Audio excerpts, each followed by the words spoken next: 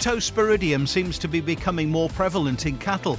What are the effects? In animals, it causes severe diarrhea, especially in the young calves. We'll hear about the potential effects on the dairy industry in a moment. On a more positive note, tonight sees the second Louth Christmas charity tractor run, a great spectacle, and all in a good cause. This year we're doing it for Yellow Wellies Farm Safety Foundation, and they set up a Mind Your Head campaign in 2018. So basically it's mental health in agriculture. And we'll hear from Agricultural Chaplain Canon Alan Robson, Sean Sparling, Openfield's Kit Dickinson, and Colin Jackson talks potatoes. The Week in Agriculture. This is the Farming Programme with Steve Orchard. Good morning, the final farming programme before Christmas. Hope you're all well and ready and looking forward to getting some time with the family, if that's what you plan to be doing. BioAccelerate, Aber Innovations Investment Readiness Accelerator Programme for early stage businesses and startups is back for a fourth time, and they're seeking ambitious innovations. Here's the farming programme's Julie Caston with the details. Launched in 2018, BioAccelerate is a programme of training and mentoring to help entrepreneurs and business founders bring the best ideas to marketing within the biosciences, agri-tech and food and drink sectors. It's a tailored 12-week programme with interactive workshops and group activities, pitch development and hands-on mentoring. The first workshop kicks off on Wednesday the 5th of January and applications are now open. The programme is supported by UK Government's Community Renewal Fund, supporting the UK's recovery following the COVID pandemic. Participation in the programme is free of charge to successful applicants, with a total of 6 awards of £10,000 available in the first instance to the strongest pitches, as judged by a panel of experts in business growth on the final day. Those 6 finalists will then be invited onto the second phase of the programme and given further opportunities to develop their business plans and products, culminating once again in a pitch day, this time to venture capital specialists and investors. The most promising proposition will be awarded £50,000 to help bring it to fruition. For details and to apply, search BioAccelerate. We've more outbreaks of avian influenza H5N1 this week in County Durham and near Alford in Lincolnshire. A 3-kilometre protection zone and 10-kilometre surveillance zone have been put in place around each of the premises. And the new Institute for Agriculture and Horticulture, TIAH, is seeking volunteers to help with the development of its skills and careers services as it prepares for launch next year. They're looking for people working at every level on farms and horticultural sites who are willing to offer their knowledge, opinions and experience. More information about TIH and to register at tiah.org. Let's get a quick potato update now from Colin Jackson at PJP Potatoes. Morning, Colin. Good morning. Everything all right with you? Nice and busy in the run-up to Christmas? Yes, it's been fairly busy, I would say, in Spud World. It's not what it used to be. I mean, years ago, I do remember, when I first started, so we're talking 30 years ago or more, used to fill our warehouse with potatoes, Cara, particularly varieties like that, ready for Christmas, and we would put 200 or 300 tonne in bags ready to go. And over the course of the sort of 10 days up to Christmas, it would all go and be restocked. Unfortunately, we don't see that kind of trade anymore because that was obviously for the traditional greengrocer trade. Now, of course, it's mainly supermarket-based.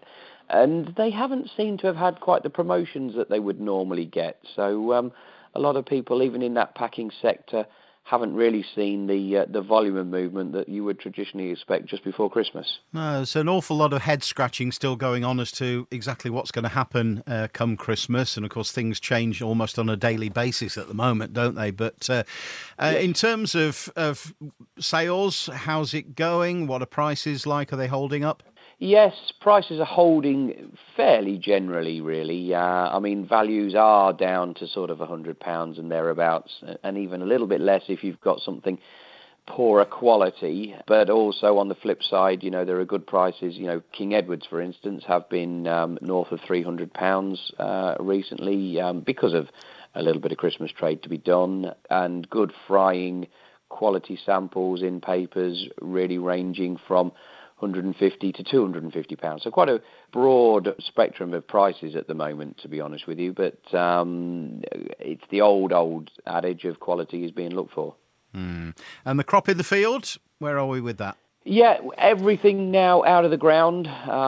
So So everything is looking good and secure in store. So really, I mean, it's almost the point seed is arriving on farms, being boxed up, ready for planting, next spring. So very much in the off season as far as the fields go, but planning forward.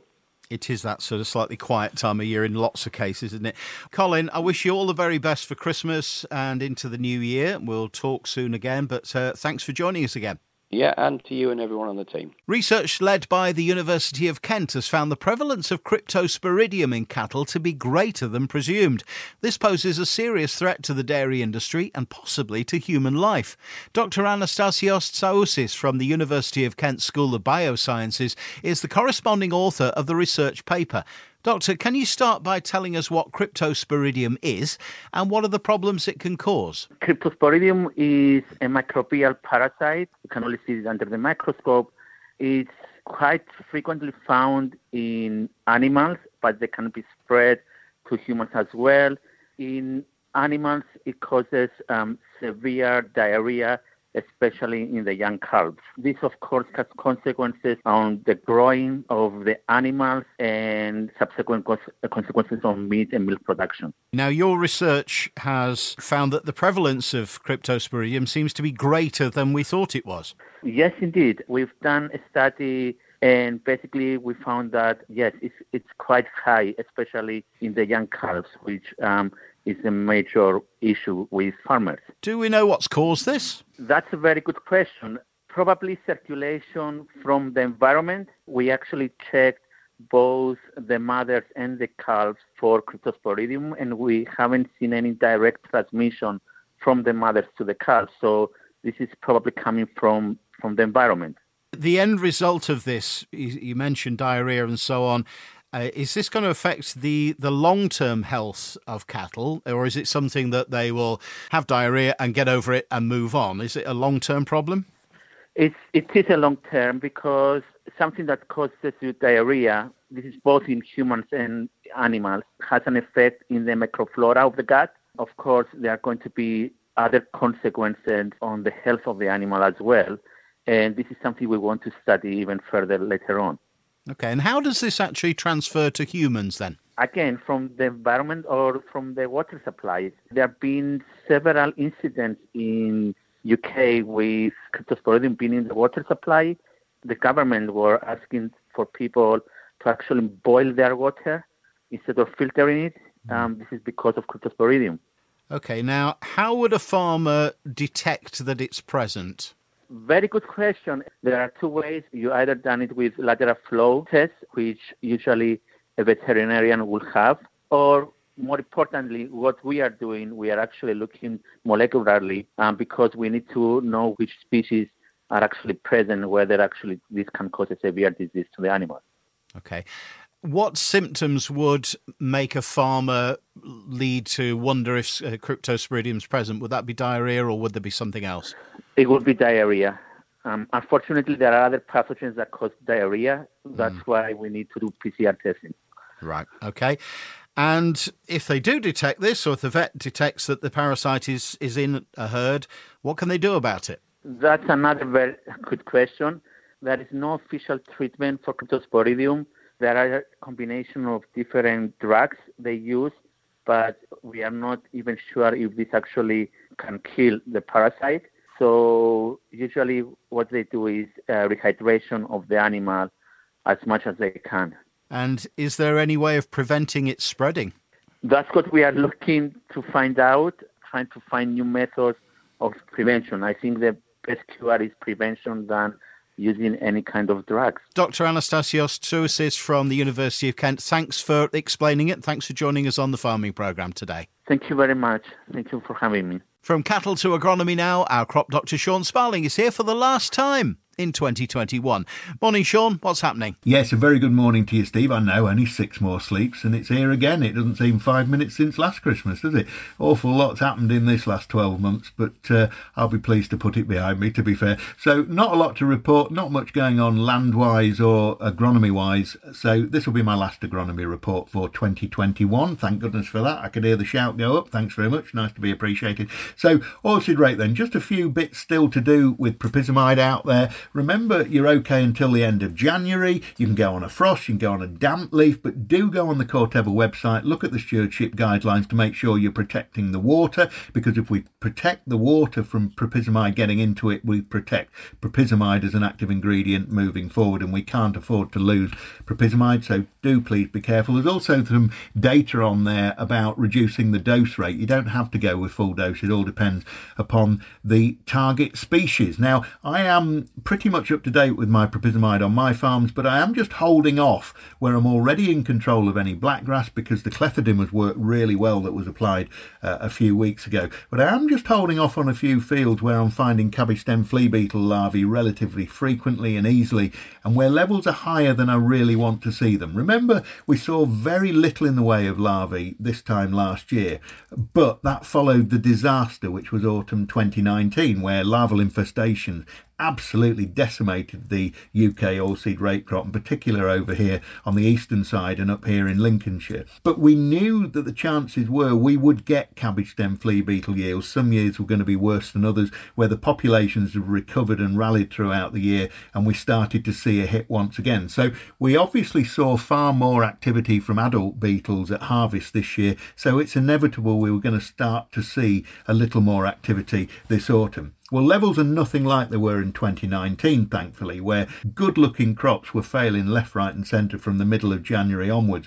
But there are most certainly more larvae about than there were this time last year. That's all I'm saying. And I'm wary, as an agronomist, of spending money or putting residuals like propyzamide or carbetamide in particular onto crops where I have a question mark, or on crops where there are moderate levels of larvae, until I can see a little more clearly how these crops are going to be impacted by the pests, because it just complicates the worst scenario, which would be to have to rip up an oilseed rape crop and re-drill it with something else. It gets very complicated if you put a big slug of residual on and you have to go and plough those fields before they're re-drilled. So I'm just wary of ticking a box for the sake of getting a job out of the way, when we do have until the end of January to get propyzamide on. Anyway, as I say, most of mine's already done, but on some of these nervy fields, I'm just holding my fire until the middle to the end of January, when hopefully we'll be more certain of the crop's future. We've tried everything again this autumn culturally to combat cabbage stem flea beetle, because obviously we're fairly impotent when it comes to insecticide control. So we've had companion crops, long stubbles, farmyard manures, slurries, digestates, getting big crops because we're drilling them early. We tried all of those things once again this autumn, and once again it seems to have been luck rather than judgment which governed where the worst of the cabbage stem flea beetle is. Disease levels fairly low and being held by the weather now, really. Smaller crops, if you do have a fungicide to put on, they're always your priority for fungicides, but to be quite honest, I think the cold weather will do as much good as a fungicide will, if not more. But quite important as farms shut down for Christmas, obviously, to make sure someone's keeping an eye open for pigeons. They don't have a Christmas break like we do, and they will enjoy your hospitality without question if you let them. So get your bangers, crashers, whizzers, flashes, etc. polished off and out in the field, strategically placed, and monitor them regularly. That's the key to it. We all know Christmas is a time for giving, so give the pigeons a reason to go and visit your neighbour's rape. Slugs as well. Less of an issue in the rape, but they are out there, but certainly out there in the wheats, especially the later drillings, which are very, very slow to emerge and grow away from any damage. Just know where your hotspots are and do unto the slugs before they do unto your wheat. Of course, as it turns really cold and getting away from this current mild stuff, those slugs are going to move down the profile. But for now, do stay alert to that danger. It is a real danger in some of these fields.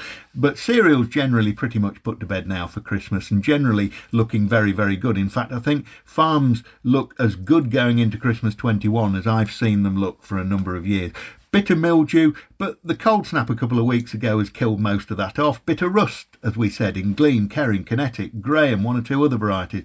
But whereas the cold isn't going to kill that yellow rust, it's not going to get any worse, so make a note of where it is. The land is very, very wet, not so much as a result of the heavy rain, more that it just isn't drying at all at this time of year. And a heavy dew or a foggy night, it's like we might as well have had 3 or 4 mil of rain in these conditions. But if you have outstanding herbicide tickets, is what I was going to lead on to, hanging on the wall of the office, and you want to get them on and you're looking for the right day to do it, just be aware of timing cut-offs, growth stage restrictions, etc. Speak to your advisor if that is the case, and make sure that you're still within the legal label restrictions and the crop is staying safe. Still odd aphids out there. Looking into the sun on Thursday afternoon, I found wingless aphids near Lincoln, but they're few and far between, and as wingless aphids are unlikely to get much worse, they don't move that far as it gets colder.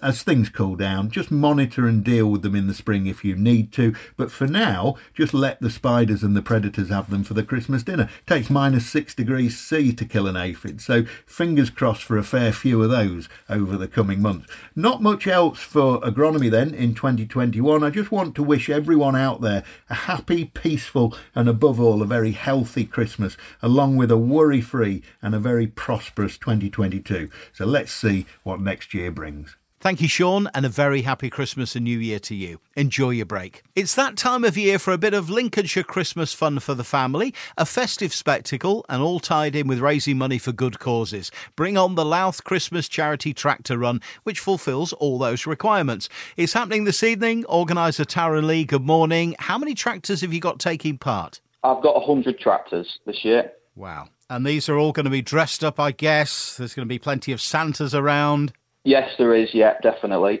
Good. And what time and where from and what's the route? We're leaving Louth Livestock Market at 6:30pm and then we'll be going down Newmarket, down the avenue in Louth, through the town centre, various places around Louth. It's a decent sized route. It's going to take us about an hour. OK, and people will be able to watch comfortably and safely, will they? Yes, definitely. Yeah, there's, either side of the roads, on the pavements, there's plenty of car parks for them to park in. There was a good amount of numbers last year in the town centre. So, yeah, there's plenty of places to watch it from. Now, this is a brilliant spectacle in itself, but it's being done for a good reason, isn't it? What's it for? This year we're doing it for Yellow Welly's Farm Safety Foundation, and they set up a Mind Your Head campaign in 2018. So basically it's mental health in agriculture. Which is a subject we talked about on the farming programme many, many times. Have you any idea at all how much money's likely to get raised? Well, at the moment, just with the tractors, and we had a live auction over our Facebook page earlier on in the week for a day's shooting. That was donated by FlexiDig. We raised £800 for that, which was really good and appreciated. And with the tractors, we're looking at about 2,800 up to now. Brilliant. Let's hope we can get above the £3,000 mark or even more, fingers crossed, for such a good cause.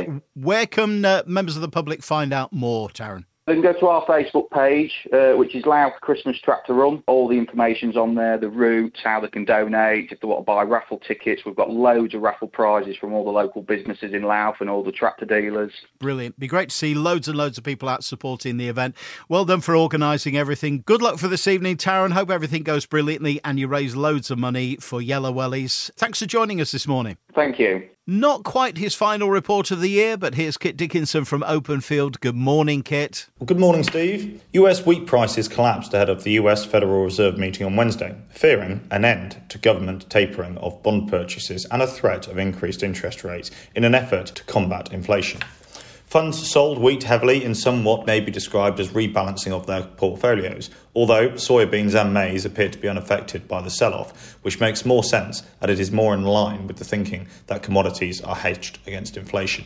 There is a temptation to look for reasons behind such a sharp correction, with many explanations being put forward. Omicron was right up there with the accompanying demand destruction headlines, which is understandable if travel is disrupted, but people do still need to eat. Indeed, a slew of recent tenders by global importers would suggest they described this theory. Argentine crop appears to be larger than recent USDA reports showed by 1 to 2 million metric tonnes, and they could increase their exports. That assumes that they do not get their annual strikes, that there could be adequate water in the Panorama River, and the potential buyers are happy to accept GM wheat, which is yet to be proven. There is also talk that the Australian crop may be bigger and the quality better than expected. There is still the question of the logistical capacity at the ports, which is already thought to be maxed out. There was also the suggestion that Brazil, a major importer of predominantly Argentine wheat, had sold wheat to Africa. This seems highly unlikely given their reluctance to buy GM wheat from Argentina, which means they will have to source a bulk of their 6.7 million metric tonne imports from elsewhere.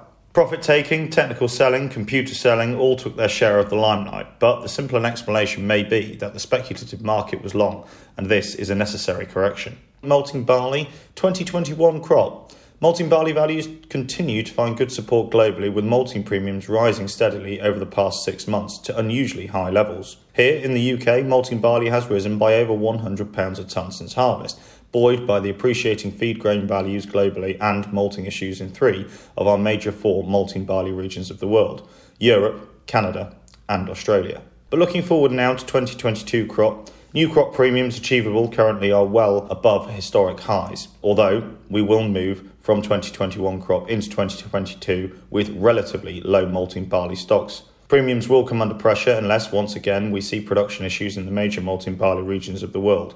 If malt demand and brewing demand stay there could be some significant drops. Oilseed rape this week. Last Thursday's USDA report was neutral with no changes of note, which left values unaffected by the news. This week saw bid levels lose ground on the back of the Matif and Chicago markets being lowered, which led to sellers not coming forward. Consumers seem to have their supply covered until early into the new year and are now reluctant to buy forwards due to the high price of raw material and lack of finished product demand. Market activity is also becoming limited with fresh news, and this is unlikely to change until the new year. There is a tight UK supply and demand expected over the next 7 months before any new crop comes to the market, so we may have a volatile time between now and then. Wheat prices this week: January 2022, 210 to 217, February 211 to 218, May 214 to 221, November new crop 180 to £190. Milling wheat premiums are currently £50 for the very best Group 1 samples. Feed barley: January 200 to 206, February 202 to 209, May 205 to 212, and November new crop 165 to 174. Malting barley premiums for old crop are circa £65 to £70. And oilseed rape: £592 to £597 for January, February £595 to £600, May £597 to £602, and November new crop £435 to £450. Thanks, and a happy Christmas to you, Kit. Talking of which, it wouldn't be Christmas without agricultural chaplain Canon Alan Robson. I guess, Alan, it's a busy time of year for you, isn't it? Well, throughout the year it's varying waves of busyness, and this last year has been really interesting. But Christmas, I love the Christmas season. People, despite all the challenges, will try and make the best of what has been a very difficult 2 years. And let's hope everybody can have a family time together and enjoy some great Lincolnshire produce for their dinner. Absolutely. It's been a good year for the chaplaincy, really, this year with your expansion, hasn't it? Yeah, it's all on the back of what we can see coming over the horizon. There are lots of challenges ahead for all types of farming enterprises, whether it's the horticultural sector, whose costs have gone up in certain parts of them 400%. It's the pig sector have had real challenges, and we're just seeing that we'll need more feet on the ground, and so we're working alongside LRSN, Lincolnshire Rural Support Network, with this new chaplaincy team across the whole county. Really, it begins to launch in January. So just to clarify, there's going to be 4 of you across the county, is that right? Well, 5 of us, actually. We've got myself and 4 others, Lee, Al, Sue and Peter, north, south, east and west across the county. And we're looking potentially to build it up a little bit more as well. Are you finding then that your services are being called on more and more? Yes, in varying ways, wherever there's pressure and changes to businesses, which will be dramatic over the next 4 years. It puts pressure on relationships, familiar relationships, partnerships. People want to go in one direction and the other partner wants to go in another direction. But it needs more cooperation between all members. And the sooner farmers get to properly thinking through their businesses for the next few years, the better. So it is increasing workload, but I feel less stressed about it with a bigger team. We say this almost every year that it's a time of change, but certainly in agriculture, it very definitely is, isn't it, looking forward to next year? Some people say the only farms of the future are not necessarily the big ones. The only farms of the future are the good ones, adapting now to what's on the horizon. So the next year will see changes, but it doesn't necessarily mean it's just going to be more big farms. It means farmers adapting quickly to what's coming around the corner. some people can and some people can't. And we're there to help those who struggle with all the changes. Alan, it's coming up to Christmas, just a few days away. What's your message for this year?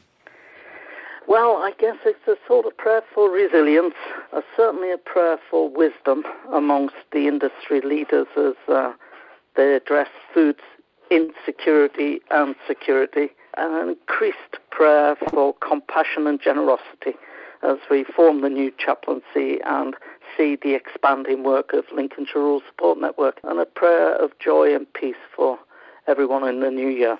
Canon Alan Robson, Agricultural Chaplain for Lincolnshire, thank you for your contributions through the year, and a very, very happy Christmas to you and yours. Yes, and to you and all the team there as well.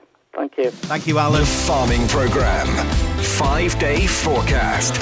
Quite a calm, dry start to the week with high pressure, rain by the end of the week. Snow on Christmas Day? It's possible. Just a gentle variable breeze for today and Monday, dry with highs of 7 Celsius. Colder for the middle of the week with overnight lows down to freezing point and highs no more than 2 or 3 degrees. Again, calm and dry. Rain on the way for the end of the week, some of it heavy. The wind stays light from the southeast, highs around 4 Celsius. On the farming programme for the next couple of weeks, we'll take a look back at what's been a difficult year for many, but not bad for others in agriculture, and look ahead to what we hope for in 2022 with many of the friends of the programme who've joined us on a Sunday morning throughout the year. I'm Steve Orchard. Until then, best wishes to you and yours from me and mine. On behalf of all of us at the farming programme, have a very, very happy Christmas.